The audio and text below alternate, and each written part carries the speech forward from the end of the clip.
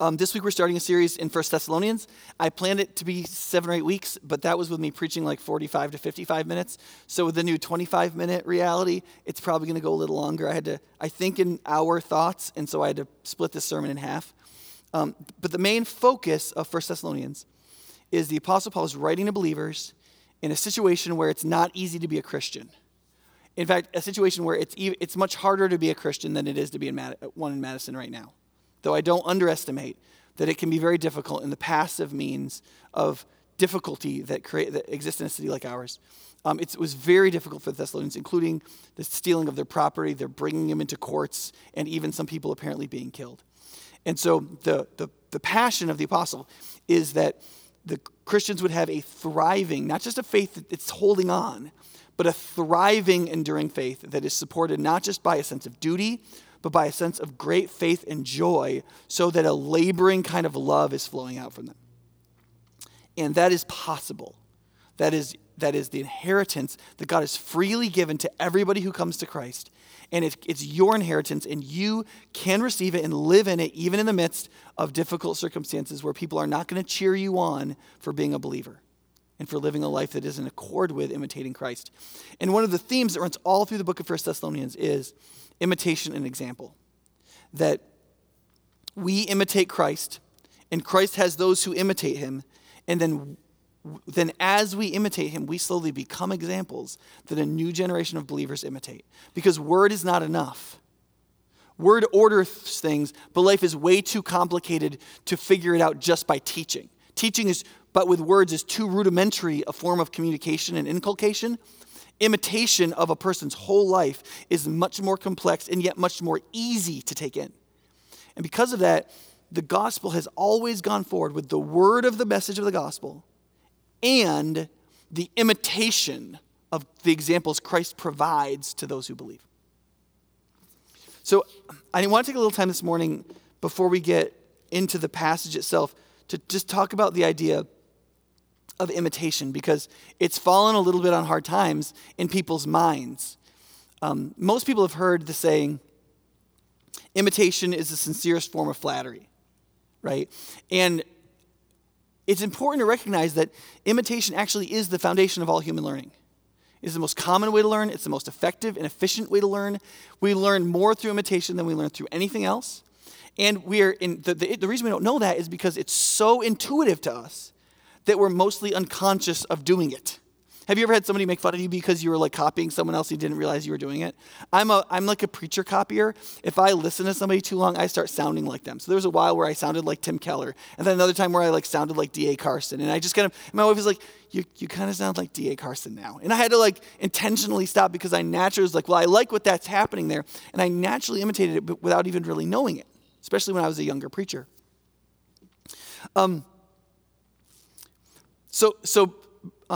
George Bernard Shaw, whose best ideas came from when he was imitating people, once said that imitation wasn't just the sincerest form of flattery, it was the sincerest form of learning, right? However, there's some people who don't really like that, right? Obviously, a lot of celebrities find it really annoying. Oscar Wilde, who was an author, said, imitation is the sincerest compliment mediocrity can pay to greatness. So you'd only imitate somebody if you were terrible. And if you were very mediocre. So in one sense, he's like saying, yes, it's a compliment, but it's a compliment of small people, right? The music artist Pink said about this, she's like, I don't find imitation flattering, I find it annoying, right? And a lot of older siblings kind of feel that way about younger siblings. Also, people who are innovators and developers find imitation really annoying and frustrating. For example, the Swedes are sort of the forest masters. Like the Swedes, the Germans, and the Canadians. Like they are all about how to cut down trees and stuff. And yet, after 100 years of developing the best, nearly perfect chainsaw, China just got one and just like made a copy of it for half the price.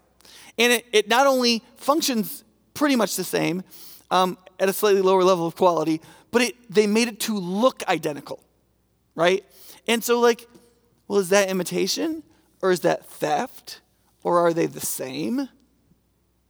Right? But one of the reasons why intellectual property law exists and why some countries don't abide by it is because of two competing problems. Innovation takes an enormous amount of work, and everybody imitates what they like immediately. So without telling people they can't imitate it, after you go through all the process of creating a new innovation, people will imitate it immediately because that's how the world works. People see stuff that they find valuable and they imitate it. Sometimes they don't know they're doing it. Sometimes they do know they're doing it, right? But it's not just innovators and developers and celebrities that are annoyed by the idea of imitation being fundamental to human life, but like all people who find themselves in a place where they feel educated and sophisticated, especially if they're younger, they tend to feel like imitation is the opposite of being original or being yourself. And since authenticity is defined as being yourself as opposed to being like other people, right? Even though younger people tend to be the most conforming generation of human beings in every generation, they tend to think of themselves as the least conforming and the most original. Because they see themselves over against older generations, they don't realize they're exactly like each other, right? And so you get this attitude in all generations of people, especially the more sophisticated and artistic they think they are, where they'll be like, I'm original, I'm not an imitator. And the problem is that the more you think that, the more controlled you are by the unconscious imitations of your life, rather than the conscious and chosen imitations of your life.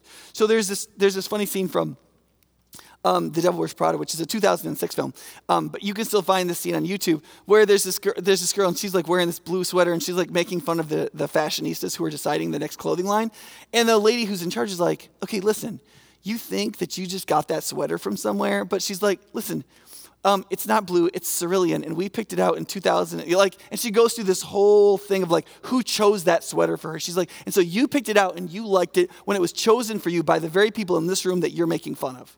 You imitated us, and you don't even know it. And the more you think you're original, and the more you think that that's somehow against imitation, and the more then you don't want to imitate others, the more a slave you are to imitations you don't even understand you're imitating because it's so intuitive to you. That is general culture, media, peer pressure, all the worst kinds of imitation, rather than the directly chosen forms of imitation that you choose based on the value of what that is offering, right? One of the examples of where this doesn't happen as much as in sports. Sports ain't having this. Like artists and like celebrities whose innovations are like little behaviors that people are supposed to think is cool that are so easy to imitate, of course, don't like imitation because they haven't really produced anything real that is fundamental to us, our lives improving. And so they're very protective of their coolness. But in sports, what is good is determined by what makes you win. It is a very straightforward and immediate statement about what's good and what's not good. And so in sports, every innovation is imitated immediately. And so when Michael Jordan became the best basketball player in the NBA, younger Kobe Bryant coming up saw the innovations in Michael Jordan's game and copied them exactly and ruthlessly to the point where later they became friends. And he'd like text him and call him about stuff in his game. I watched some of the videos because there's videos on YouTube where you can watch Kobe and Jordan, and it like overlays them, and they look exactly the same doing a bunch of moves. And I was watching some of those. I was like, you could have made that video with anybody. These are all standard basketball moves. I even do some of these moves with less effectively, right? But the point is, that's the point. The point is that everybody imitated them because Michael Jordan created a true innovation, or he saw them in somebody else who wasn't doing them as effectively and used them, and he popularized the innovation. And then every basketball player in my generation and subsequent generations have copied and imitated those, and the entire game's capacity has risen so that now it's basically boring to watch professional basketball. I'm just kidding. That's not in the Bible. But the point is that sports immediately metabolizes innovation because all that matters is winning. Right? And people who want to win and aren't playing social games imitate because they know imitation is the quickest, most ruthless, most straightforward, most effective means by which to improve and to be formed in the direction that you want to go. Now, one of the things that's happened over the years is there's been a lot of research in all kinds of different sciences that have sort of come back to this idea that, oh wait, everything revolves around imitation that we know. For example, a bunch of neurological brain study has demonstrated that if you watch somebody doing a physical movement that you're not highly familiar with, that causes you to pay attention to it, the part of your brain that's stimulated is the part of your brain that moves that part of the body. So if somebody moves their head in a way or their arm in a way that you're like, oh, that's interesting. The way your mind works is it accesses the part of your brain that controls your arms. The assumption being so that information kind of gets logged in the place where you control your arms because you might want to imitate that because that's a new movement you're not familiar with, right? It's similar with robots. If you, in AI right now, when people are trying to figure out how the new robots should function, they're beyond like putting a program for a movement. They're like, we need to come up with a program, and this is common in their magazines and journals and stuff. We're like, we need to come up with a thing so that our robots can see something else happening and then imitate it. The next huge leap forward to make robots capable of doing what humans can do is to make them imitators. Because imitation is the most effective, most fundamental, most helpful means of development. Same thing is true with babies. If you talk to my 4 children, they will tell you that as a parent, I talk a lot. I probably talk to them more than I should. Probably a lot more than I should. I maybe have told them 10,000 things each about life. Right? That's a lot of things.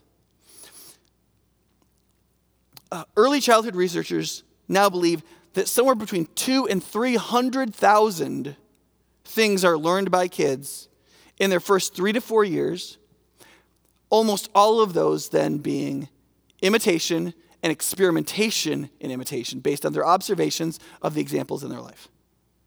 So the most active parent verbally, and the things that we say as parents are integral to our kids' development, but not as integral as our actions, our behaviors, our responses, the things that our kids are seeing in our example, and then experimenting with in imitation and seeing how people around them react, learning incredibly complex rules of how people relate and what behaviors are okay and which ones aren't okay, and how do you get ahead and how do you grow and how do you do this and how do you do that. All these sorts of things are fundamental to human development, and they almost all come through observation of examples and experimentation with imitation ourselves. This is true in economics. People think, Thomas Edison he was so brilliant. He was like in his little lab thingy and he came up with a light bulb. Not really true. Not really true. There's a British guy in the House of Lords whose name I can't think of. It's something. It's in my notes here. Matt Ridley, who is an author and member of the British House of Lords, he talks about how simultaneously somewhere between 5 and 8 people were inventing the light bulb at the same time. Because everybody was imitating the innovations that had just happened. So people had been imitating different filaments for years, and people had been imitating different ways of blowing glass into different shapes for a number of years, and ways in which you could have conductive electricity and how you could generate electricity and how all those things came together. And as those every time an innovation was created, guess what happened? Everyone copies it. Everyone copies it. So that everybody is poised for the next innovation. Think about this economically.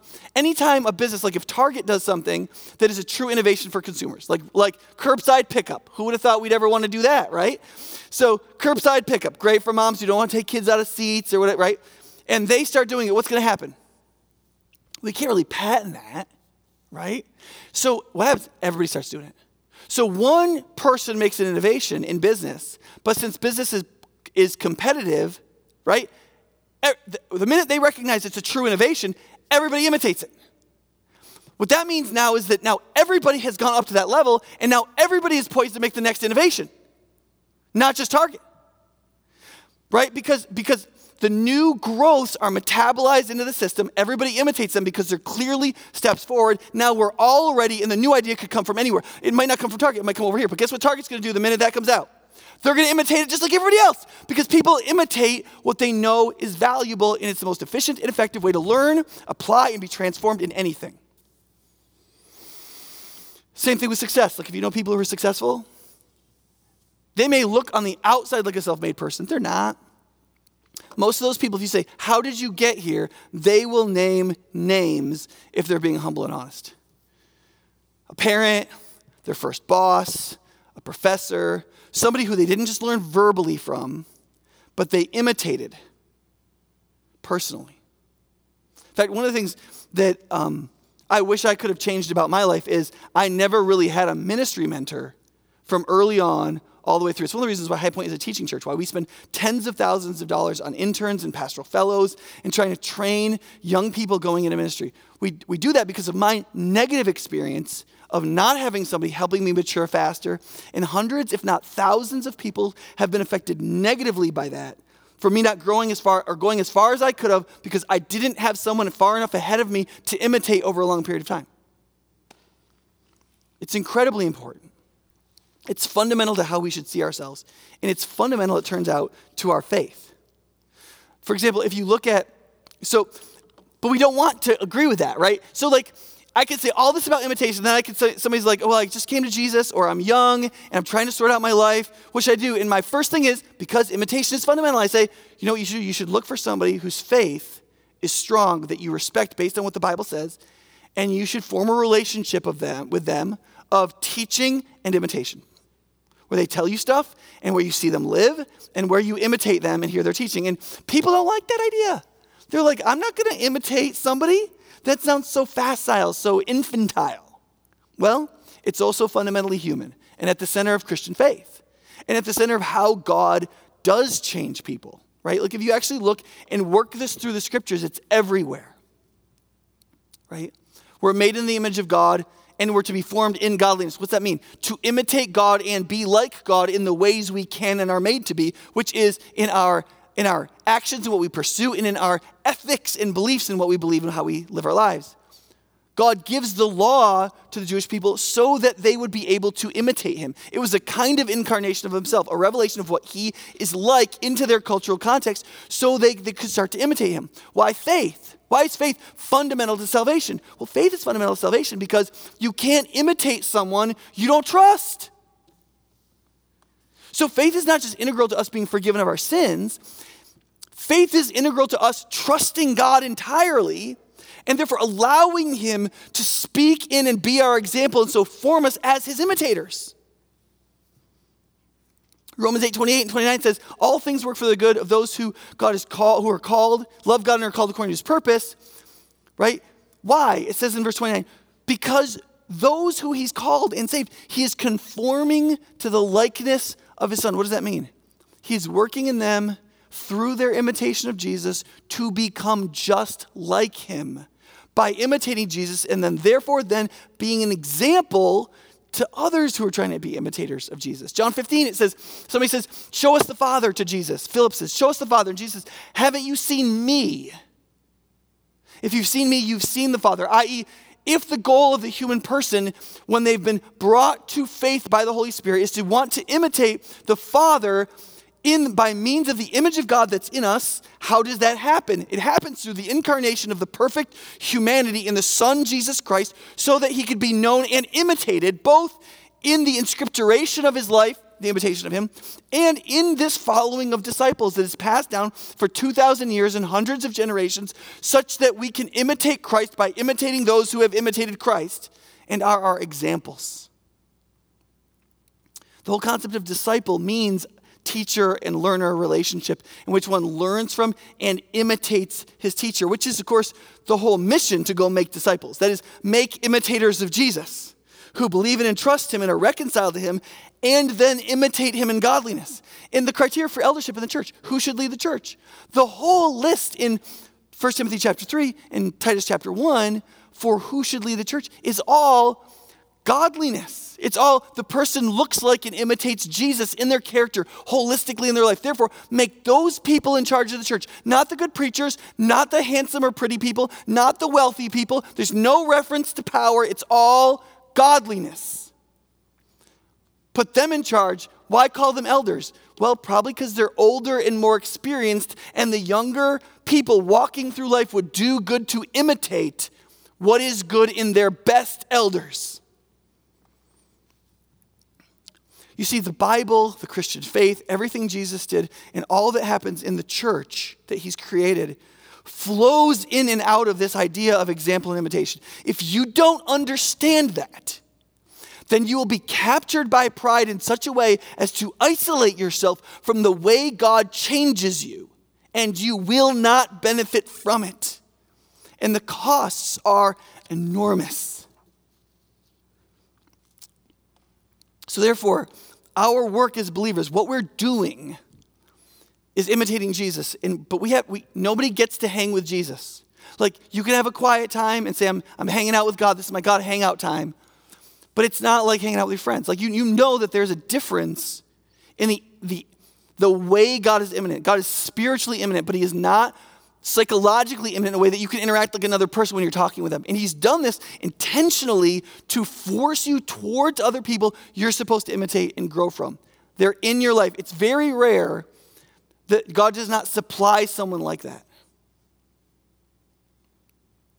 And one of the things that Paul says is so remarkable about this church is that in a very short time, right? I say in the podcast in the introduction to 1 Thessalonians, he's only there about a month. He's only with them about a month. Can you imagine that? There's no churches in the city anywhere. You hear about this guy Paul. You go to this synagogue. You hear him preach about Jesus. You go to this guy Jason's house. You meet there for a month. And that's it. That's all the spiritual leadership you get from someone that's competent like this for a while. Then from there, you've just got each other. All of you who've gotten about a month of Christianity down. Can you imagine that? In a place where they're dragging you into court, clearly killing some people, doing enormous damage to your public reputation. There's a lot of affliction that's coming in from people resisting the message and attacking you. You've only got a month, and yet, he says, you realized when you came to believe that it was so important that you imitate us, that you imitated us for a month. And that was enough for you to get the pattern, the structure, to understand what it meant to face affliction and yet receive the joy of the gospel and to live it out with joy and to know it in joy and therefore to endure all afflictions and to do so thriving in a faith that works, a love that labors, and a hope that endures.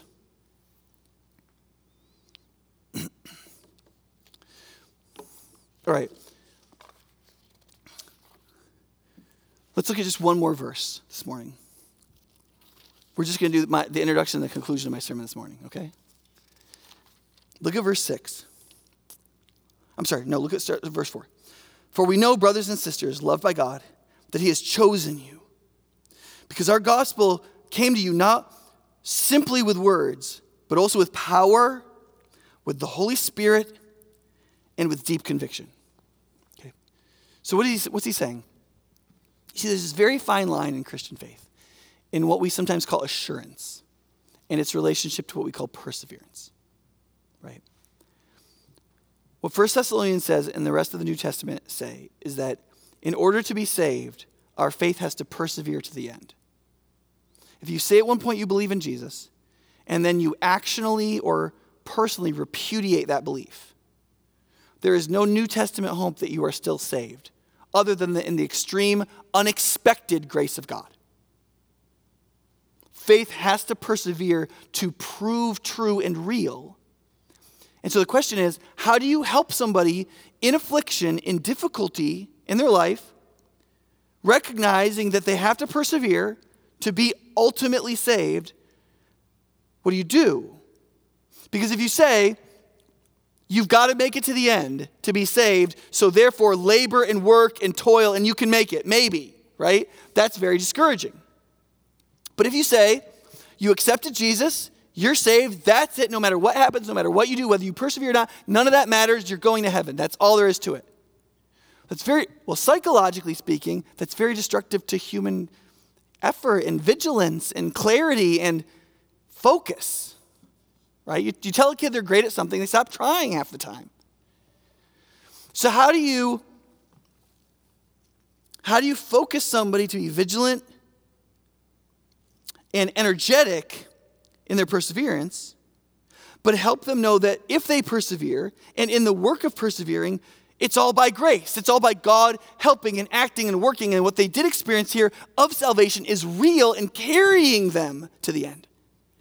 Right? And the answer here is that Paul keeps pointing them to what you might call evidence of grace, what Christians have called evidence of grace. Right? Because if you want to know whether or not God has redeemed you and will ultimately redeem you in salvation, right? There's two questions you can ask. If you haven't come to conversion yet, right? Believing in Jesus and becoming his imitator and counting your sin as lost and changing your mind, if you haven't done that, then the answer is, if you're like, can I be saved? The answer is yes. You've got to be converted. You have to put aside your wrong beliefs and your bigotries and point towards the one who has persuaded you into warranted belief and trust, and you put your faith in Christ, and he gives you the gift of salvation. Have you done that? And if the answer is no, then the answer is you are not saved. Like you have not answered the call of God for your redemption and reconciliation. You need to do that, right? But if you've come to him and you're like, okay, so I do confess Jesus, does that mean I'm saved? Does that mean that's it? The answer is, well, if your faith is real, because the Bible speaks a lot about delusionary belief in faith in which nothing happens. There's no godliness. There's no real faith. In Matthew 7, it says, Jesus will say to a number of people who say, Lord, Lord, didn't we do all these things in your name? He'll say, depart from me, I never knew you. So there is a strong component in the entire New Testament of delusional faith that doesn't save and that in fact damns. How do you get past that? How do you know if your faith is real or not? And the answer is the evidence of grace. Is there evidence that God is operative? Well, what is that evidence, right? And see, Paul, all through the book of 1 Thessalonians, if you read it this week with that in mind, you'll see it everywhere. Verse 2 or verse 3, we've been watching you, and we see in your faith a work. It's the operating faith. It's a working faith. It's a real faith. We see in your love labor, a self-forgetfulness in your toil to serve others. It's real love, right? And your hope is motivational of endurance. Like the hope that you have is real because when it comes to quitting or enduring, you endure. And so what that means is that your hope is real. And if your faith is real and your love is real and your hope is real, your whole faith is real. You're saved. There's the grace of God working. He says, right now he gives more evidence, but he does it in the past. He says, don't you see, when we came to you, we know that you're elect or called of God because when we spoke, it wasn't just words that fell to the ground. It did nothing to penetrate your conscience or your mind. What happened was when we spoke, the power of God showed up. And there was power and there was the work of the Holy Spirit, and the main evidence of that was conviction. That your heart was pierced with the persuasive, warranted truth of God that you should turn to his Christ. That you should turn from your sins, you should leave behind dead idols and turn to the living and true God and give your whole life to him. And you were moved by that. And the fact that as a sinner, you were moved by the truth. We saw the power of God operating, which means the grace of God is operative in you. That means it's real, right? And then he says, and look what's happened since then, right? We go to places to preach the gospel. They already know it. We go planning to tell the story about you. These people God is really working in. We get there and they're like, oh, we know about the Thessalonians. He's like, and not just in your state, Macedonia, and not just in the neighboring state of Achaia, but everywhere. We go to Turkey and we go to Southern Europe and we go to North Africa. We go to all kinds of places and they already know about you.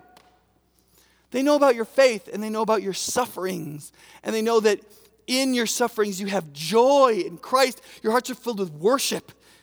They see this clarity of your conversion. They see the depth of your joy in worship. They see the imitation of your discipleship. And they see that your faith in word and deed ring forward everywhere in the witness of the gospel. He's like, don't you see? Be assured.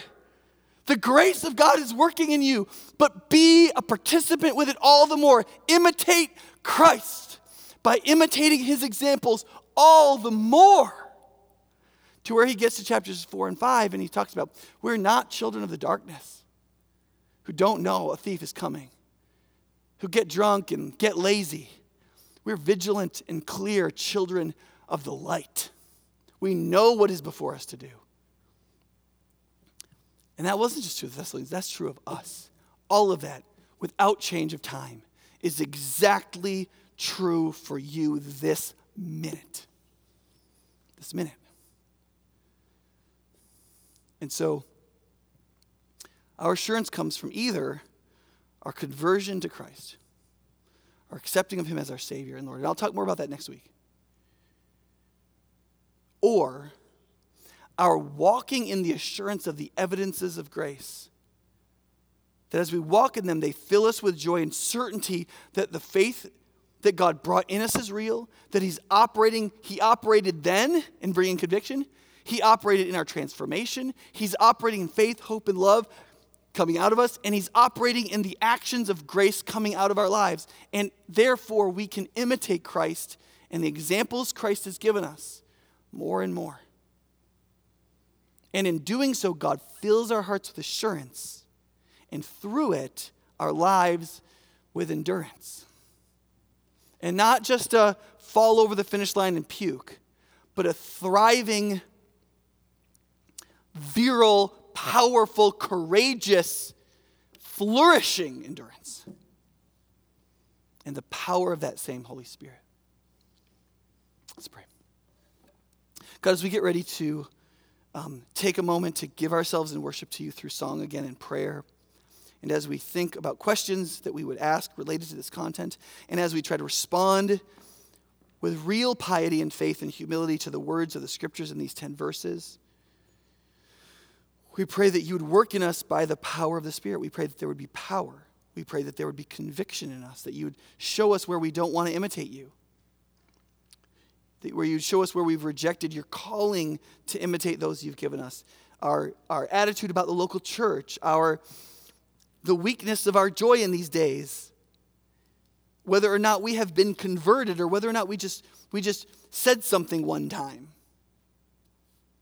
And Father, I pray especially for those who know and feel right now that thing I spoke of, conviction, that the scriptures talk about, a conviction. I pray that you'd give them the courage to answer, the strength to answer it right now, to put their faith in you for the first time, to turn to you fully rather than just partially, to open their hearts entirely to the work of your Spirit in their conscience, and the opening of their lives to imitate those who are worth imitating. I pray in Jesus' name.